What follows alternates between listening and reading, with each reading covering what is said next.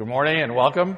My name is Ron Lutz. I used to be pastor here. My designation is now Pastor Emeritus, and I do a part-time ministry with Surge, pastoral care with our missionaries and our workers overseas.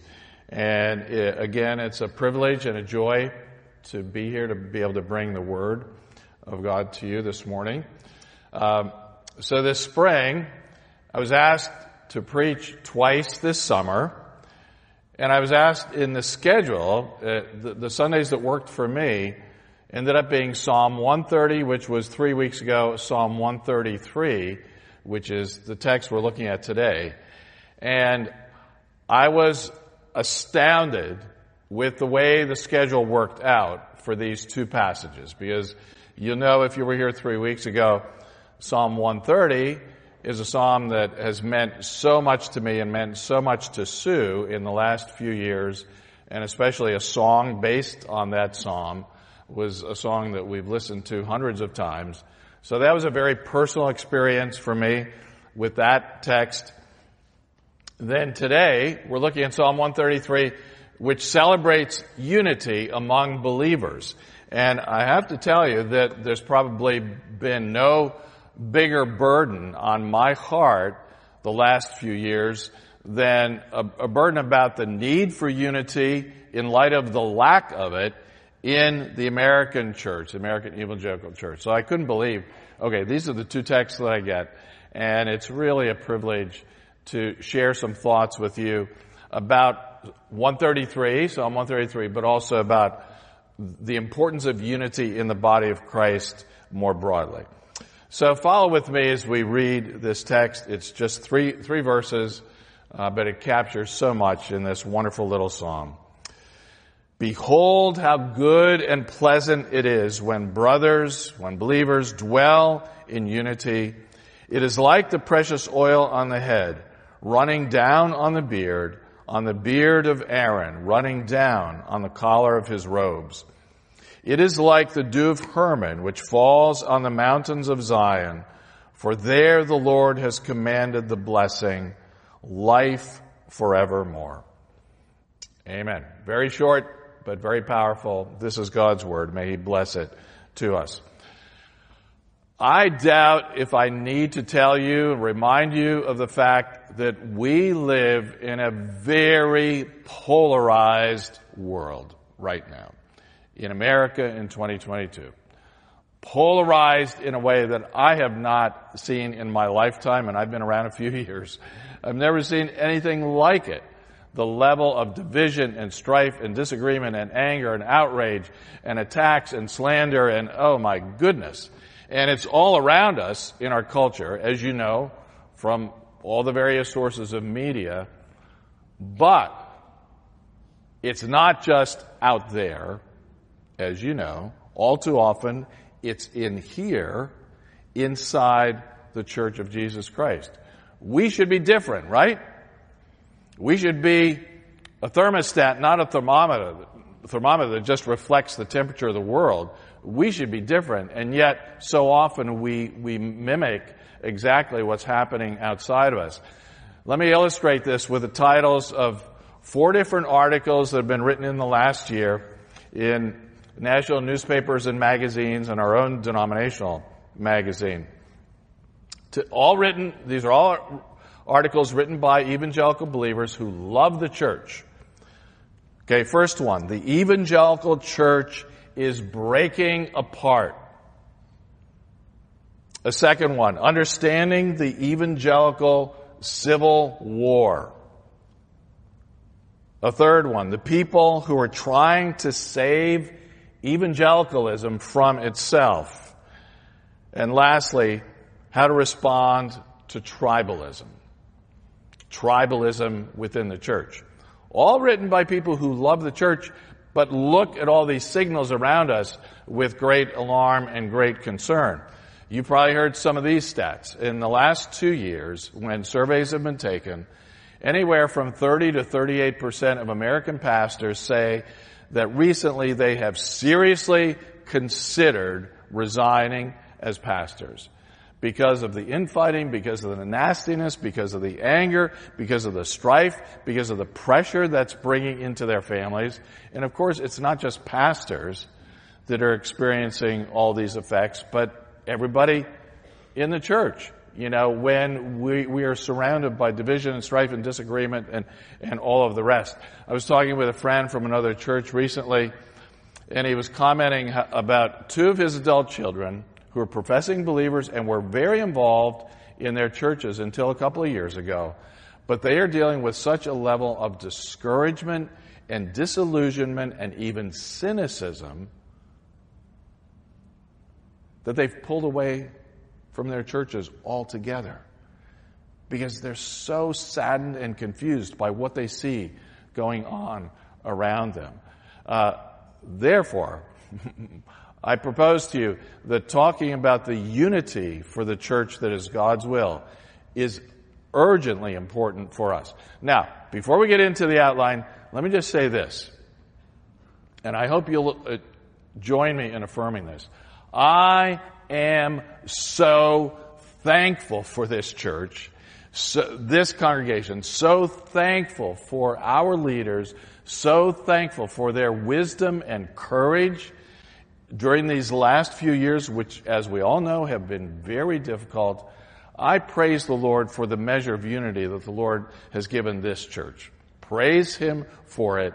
It's not been without big challenges, and I know we've suffered in some ways, but I am so thankful for our elders, for Anthony, for our pastors, for the staff, and for the wise leadership that we've had. And praise the Lord, we've done a lot better than many churches, as you probably have heard. But we can't take it for granted, and we need to keep praying for the Lord's work in our midst.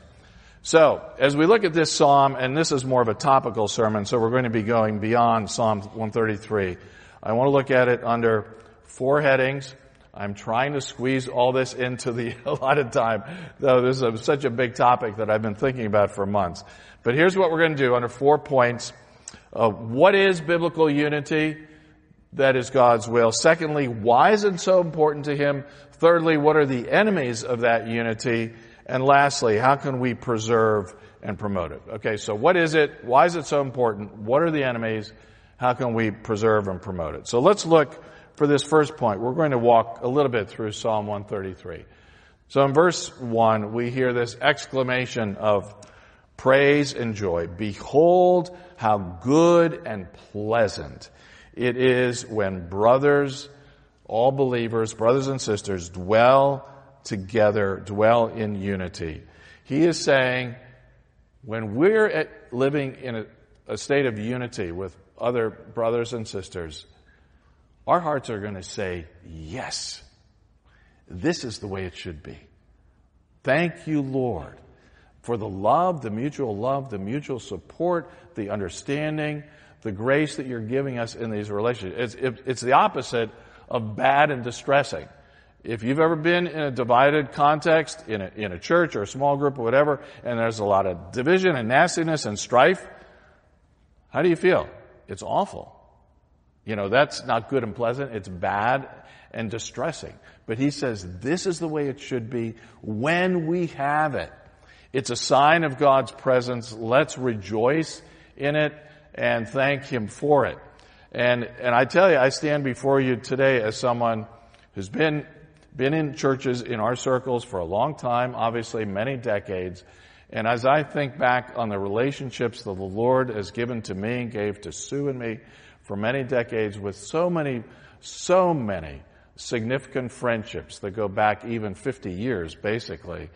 So many close and loving and concerned relationships where we've been able to be honest with each other and support each other and help each other through all stages of the journey of life. I just say, thank you, Lord. What a blessing. It is good. It is pleasant when He gives us those kinds of relationships. Now, let's look at the images that the psalmist uses in this passage that might be a little hard to understand, but let's see if we can understand them. So in verse 2, he says, this unity is like the precious oil on the head, running down on the beard of Aaron, running down on the collar of his robes. Okay, you got it? You understand what unity is now? That's not the easiest image to understand, let's admit. What word comes to your mind when you visualize that image of the oil running down all over Aaron? Isn't a word like messy? So what's going on here? What's he trying to describe? So I was thinking of inviting Dave Hopping up and make him as an object lesson, pour oil and watch it go down on his beard and his shirt, but I know that would add too much time. But what is the psalmist talking about? Well, this anointing of oil of the priests in the Old Testament was to signify the Lord's presence falling down not only on him, but all the people of God in a wonderful, miraculous way, bringing people together. And it was a sacred oil, you can read about it in Exodus, that was olive oil joined with spices, so it smelled great and it was wonderful. And it was meant to be a symbol of the Holy Spirit doing something beautiful and powerful among God's people, bringing people together and making them attractive to each other, people who normally wouldn't even want to be around each other. That's what it is. That kind of beautiful unity. And then in a similar way, in verse 3, he says, it's like the dew of Hermon, Mount Hermon, which falls on the mountains of Zion, for there the Lord has commanded the blessing, life forevermore. To understand this, you need to understand a little geography of Israel. Mount Hermon is 9,000 feet tall, and it's 120 miles from Mount Zion, Jerusalem, which is a small hill. Okay. So the dew from Hermon is going to fall on Zion, 120 miles away. Can that even really happen in real life? Well, I think what the psalmist is saying, that if it were to happen, it would be miraculous. And what he's saying is, this unity that we experience in the body of Christ is the Lord bringing together very different elements, in this case, the rural north, the urban south, bringing them together in a way that is remarkable and miraculous. Translated into our terms, it's the Lord bringing together people from every tribe and tongue and people and nation and different backgrounds and different preferences and different political convictions and all the rest, bringing us together to form a miraculous unity that is beautiful, that is a demonstration of his power and love and his presence. We know that that's why Jesus came, to break down the walls that separate people from others. We know that's what he was doing, even in his first 12 disciples. I was reading someone recently talking about tribalism in the church, and he said, you know what? Have you ever noticed that among the 12 disciples that Jesus called together, there was Matthew the tax collector, who had been working with the oppressive Romans to support their system, and then there was Simon the Zealot, who was part of a political movement to overthrow the Roman oppressors. And Jesus is bringing these guys together from very different backgrounds with very different convictions, and he's saying we're going to learn to love each other and work together because what we have in common is the gospel. Someone said it would be like bringing two guys in a group of 12 where one is wearing a red Make America Great Again cap and another one is wearing a Black Lives Matter t-shirt in the same group. That's what Jesus was doing. And that's what he wants to do today in his church. In the very earliest days of the first New Life Church, Sue and I were newlyweds, and we were part of that church. And it was mind-boggling, the diversity of people that the Lord brought together, who, apart from the gospel, never would have hung out together. We had Harvard graduates, we had hippies, we had drug addicts and former drug addicts, we had seminary students, quite a few, probably too many. We had very needy, very broken people. We had people with very serious mental illness problems. We had people coming out of drugs and out of motorcycle gangs. And then we had a number of Ugandan refugees from East Africa. It was like, and Sue and I looked at each other and said, this is crazy. All these people together in one small church. It doesn't make sense. And yet, what united us was Jesus. What we had in common was Jesus and the gospel. And it wasn't always easy to love each other and figure out how to do life together, but it was beautiful because the Lord was in our midst.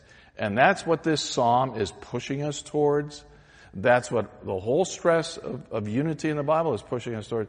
That it's on God's heart to bring together people from very different places to be united in Him and in the gospel. Okay, so that leads us into the second heading of the outline, which is why is this unity so important, and especially why is it so important to the Lord? And here's two passages from the Gospel of John where Jesus makes it clear how important it is to Him. John 13, a new commandment I give to you, that you love one another. Just as I have loved you, you also are to love one another. By this all people will know that you are my disciples, if you have love for one another. Okay, get that last part? Why is it important to Him? So that others will know that we belong to Him. And then in John 17, the high priestly prayer, right before Jesus died, He prays this, I do not ask for these only, but also for those who will believe in me through their word, that they may know, that they may all be one, just as you, Father, are in me, and I in you, that they also may be in us, so that the world may believe that you have sent me. Why is our unity important to the Lord? Because it is His plan that through our love for each other and our unity together, other people are going to believe the gospel. Other people are going to believe that the gospel is true, that Christianity is true, that Jesus was sent from heaven to redeem us. Francis Schaeffer wrote a lot about this many years ago, and he used to call this the final apologetic. This is our apologetic to the world that gives credibility to the message, that when we see this kind of unity, it draws people to Jesus. So when I came to faith in Christ, I was in my second year of college, and I started meeting believers. And they were all passionate about their faith and wanted to share the gospel with me, and I was willing to talk with them. And the word got out, this guy is willing to talk about the gospel, and everybody was sitting down and sharing the gospel with me. And it was kind of fun, but I really stumbled over the message. There was so much about their message that I had a hard time believing that Jesus is the only way, that the whole Bible is true, that science and the Bible could be harmonized. I had so many objections and questions. And this went on for many months, and I still considered myself an agnostic throughout all that. But you know what? I'm a living example of what Jesus is talking about here. Because for that 6-month period, until I became a Christian, what kept me coming back was the quality of their relationships, the believers I met, the quality of their commitment, and the quality of their community with each other. That I said, at first I was saying, I don't like the message. I really don't like the gospel. I don't like the gospel that they're preaching. I have a hard time believing it. But their lives are so different and so compelling. And they are so different than all the other people that I knew, the other friends that I had at school. It kept me coming back. I'm a living example of what Jesus is talking about here. And He says, that's what I want to do. I want to work through you so that my kingdom continues to expand and that more and more people come to believe and trust in me. And guess what? This is how Jesus prayed that night before He died. John 17. These verses that we just looked at. But He's praying the same thing for us today. He is praying the same thing for us today. For His church at large, for New Life Drescher, for the evangelical church in America that is has been going through a civil war and is attacking itself. This is on His heart. This is how He prays for us. And brothers and sisters, if you're here as a believer, this is how we ought to pray as well. This is His desire. This is what He loves. And He says, I want you in the gospel to be united in love. I want you to love those believers in your life that really annoy you, that are really hard to love, that get under your skin, that cause you to go crazy when you hear them talking certain ways. Jesus says, if you're united in me, I want you to be able to love each other and live together in unity and harmony, because that's the way the world is going to be changed. Many of you know the name John Newton. He was a former slave trader, then became a pastor. He wrote Amazing Grace. And he was also a marvelous letter writer, pastoral letters that he would write to people. And one he wrote to a friend who was going through a theological controversy with a friend of his, and there were serious theological issues involved. But John Newton wrote to him and exhorted him along these lines, and he said this. This is so powerful. He wants this guy, a believer, to think ahead. He said, in a little while, you will meet in heaven. You will meet this brother in heaven. He will then be dearer to you than the nearest friend you have upon earth right now. I want you to anticipate that period and let that influence the way you relate to him now. In a very short time, you're going to meet in heaven and be closer to him then than your closest friend now. Let that reality come back into the present so that we see each other that way and realize, this is my brother, my sister in Christ. We may have differences on all sorts of levels, but we're going to be close and love each other in heaven. And the gospel should be able to break down the barriers that are separating us right now. The gospel is powerful to do that. Years ago, I had a wonderful opportunity to go into a prison in Northern Ireland, Belfast, Northern Ireland, in the midst of the troubles there, when the Protestant Catholics were basically at war with each other. And with a pastor that I knew in Belfast, we visited a man who had been converted in prison. He was from the UDA, the Ulster Defense Association, which was the Protestant paramilitary organization that was fighting the IRA. And out on the streets in those days, people were being killed basically every day in the war that was going on. Well, this guy David had come to faith in Christ, and we got in to see him and hear his story and his testimony, and it was amazing. It was wonderful to hear how he had come to faith. But even more amazing was his story about what the Lord was doing in that prison among IRA and UDA guys who had been killing each other on the streets, but came to know Jesus in prison. And David said, you wouldn't believe it. We are learning to love each other. We are learning to forgive each other. We are learning to read the Bible together and pray together, because we see that we are now one and united in Jesus. It was breathtaking and wonderful. That's what Jesus came to do, to tear down walls, even those kinds of walls between the IRA and the UDA, and that's what he wants to do in our day as well. Okay, so let's go to the third point, the enemies of unity. Maybe you've heard this poem before. It's a little funny one that I've heard for years. To live above with saints we love, oh, that will be glory. But to live below with saints we know, well, that's a different story. Okay, all this sounds great, and it's wonderful, and it's lofty, and yet when the rubber meets the road, it's not so easy. Or like was in a comic strip many years ago, this great line, we have met the enemy, and he is us. Okay? So what's the enemy of unity? Ourselves, our own flesh, our own pride, our own arrogance, our own judgmental spirit, all the rest. You look, and it's there in the very beginning in the New Testament church. Paul has to write to Corinth, and he says, what's going on, guys?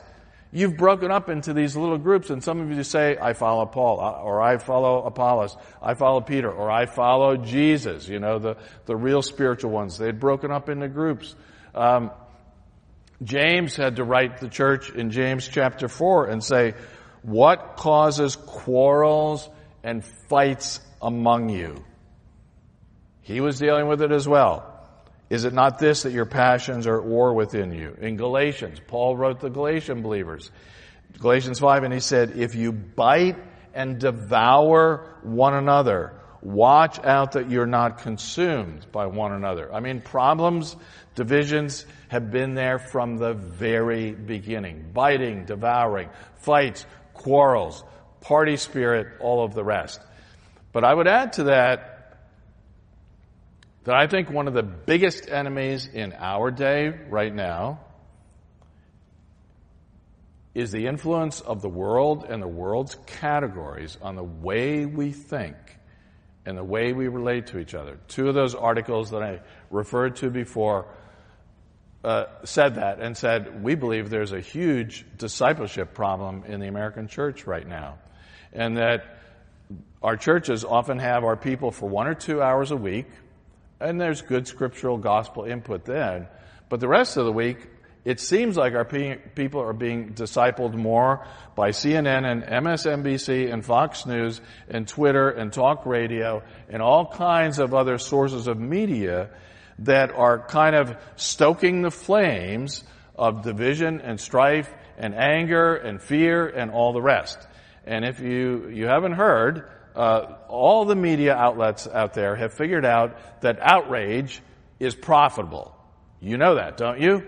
They've figured that out. Outrage and anger and fear and prejudice is profitable. So with all the way the news is put together and the algorithms of it all, they're trying to stoke that. Brothers and sisters, if we don't understand that and understand ways that we're being discipled more by those influences than by the Word of God, we are sunk. And we need to say, Lord, help us to be discipled by you and by your Word, and to not be conformed to the world, but to be transformed by the renewing of our minds. And we can do that in lots of ways. Of course, it's not just Sunday worship, but being involved in each other's lives, in small groups and doing Bible study and all the rest. Yeah, the enemies are within us. The enemies are all around us. And yet, Jesus is praying for us, and His grace is greater than all of these enemies and all these obstacles. Okay, let's go to the last point, the last section, which is, in light of this, how can we preserve and promote unity? I just want to share a couple quick thoughts under 3 P's: pray, preserve, and pursue. First of all, prayer, which is kind of obvious, but it needs to be stated anyway. Here's a great quote from Derek Kidner, commentator that I love. True unity, like all good gifts, is from above. It is bestowed rather than contrived, a blessing far more than an achievement. And if that's the case, then it's something we need to be praying for and longing for and yearning for and saying, Lord, give us the kind of unity that we know is your desire. And it's not just praying in general for it. It's remembering that's why Jesus died, for this kind of unity. It's remembering that it's on His heart. And it means praying for my own heart. Lord, are there things in my heart, prejudices, anger, bitterness, resentment, bad attitudes towards others that I need to repent of? Praying about those. Are there things within me that right now are obstacles to the kind of unity that you want your church to have? Deal with me. Also, in terms of prayer, I would say continue doing what I bet a lot of you have been doing. Please pray for our leaders. Pray for the leaders of this church. Pray for the leaders of the evangelical church in America in general, that we would have the kind of leadership rise up and lead us towards unity rather than towards division and strife. The Lord wants to do that. May we pray for it and long for it and yearn for it. The second P is preserve. And just want to share a couple verses from Ephesians 4 here. Paul says this, I therefore, a prisoner for the Lord, urge you to walk in a manner worthy of the calling to which you have been called, with all humility and gentleness, with patience, bearing with one another in love, eager to maintain the unity of the Spirit in the bond of peace. There is one body and one Spirit, just as you were called to the one hope that belongs to your call. And I love this because he's making it clear here in this passage that we don't create the unity, but we are called to maintain it. The unity is already there. It's given to us. We belong to the Lord and we belong to each other. But may we work to preserve it and protect it by operating with the kind of humility and patience and gentleness that he talks about. Some of you may remember the workshop that Charlie Drew did here in 2020, right before the pandemic started. Charlie's a friend of mine, a pastor from New York. And he did a workshop and then preached on Sunday. And the whole topic of the workshop was turning down the heat in our political discussions with each other as believers. And it was a great workshop. I thought he did a fabulous job. The only downside was that the pandemic hit right after it, and we didn't have time to kind of implement some of the things that he was recommending. But if you were here, you may remember that one of his exhortations to us was this. He said, I want you to think about a believer in your life that you know, someone in this church or another Christian friend who you're pretty sure has some political convictions that are different than yours. Okay? I want you to seek out that person, say, hey, let's have coffee or lunch together. And I want you to ask that person and be prepared to be a good, humble listener. This is not about having a debate. I want you to be a good, humble listener and say, you know, I sense that we're probably coming at some things differently politically. I'm just curious to know, as a Christian, how you've come to the conclusions that you've had. And I want to listen to be able to understand. And then if that person asks you to share some of your thoughts and why you believe what you do, that's good too. But don't insist on it and don't argue. I thought that was a brilliant idea and a brilliant assignment. Unfortunately, a month later, the world shut down and probably very few of us got to do it. But you could still do it now. I think that's promoting unity. That's preserving unity. But rather than assuming things about people who have different convictions than you do, ask them, listen to them, talk it out, and see if you can come to more of an understanding of each other, how different we could be. And a good example of a way to do that is a series of videos that the Gospel Coalition has put together where they model discussion and debate among very gifted and committed believers about hot topics of the day.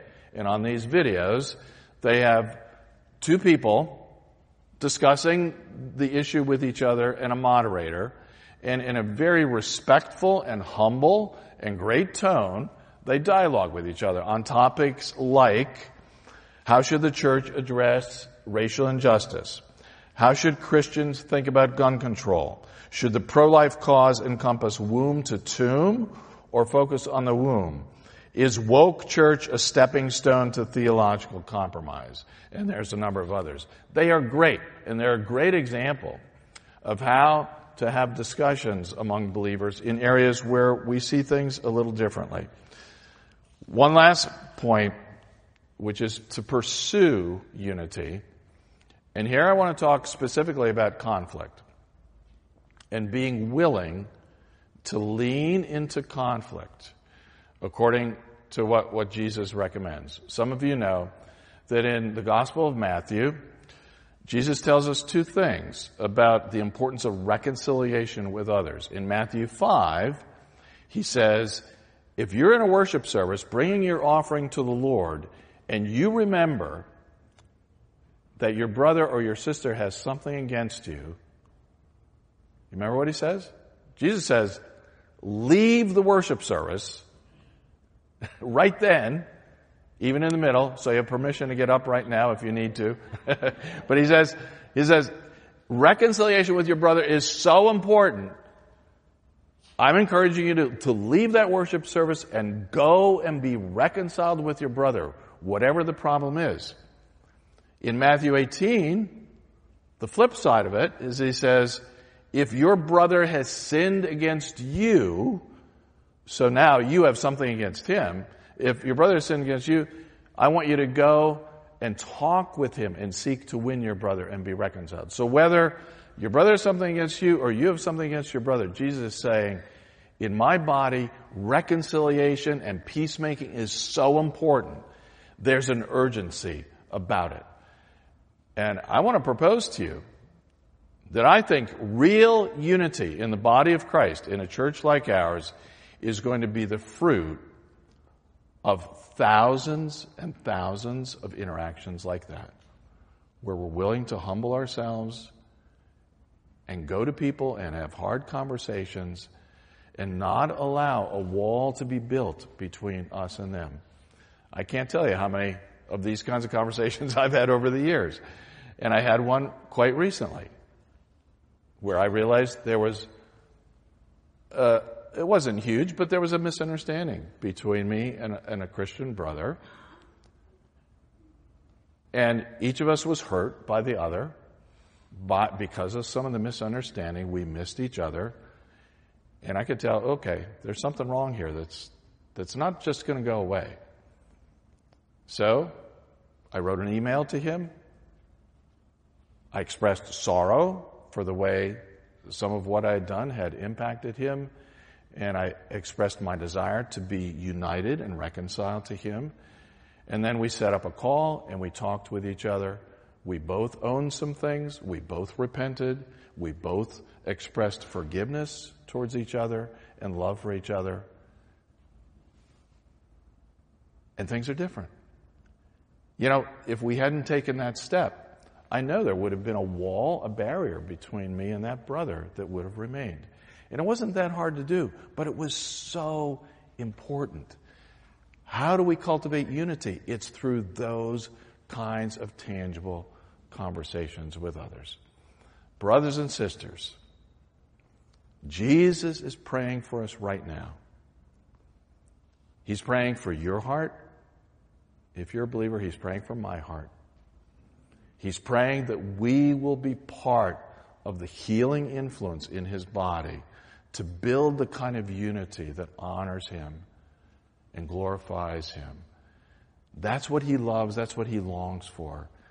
And we ought to as well. In closing, let me just share a quote from Francis Schaeffer, who wrote some great things about this whole subject years ago. Love and the unity it attests to is the mark Christ gave Christians to wear before the world.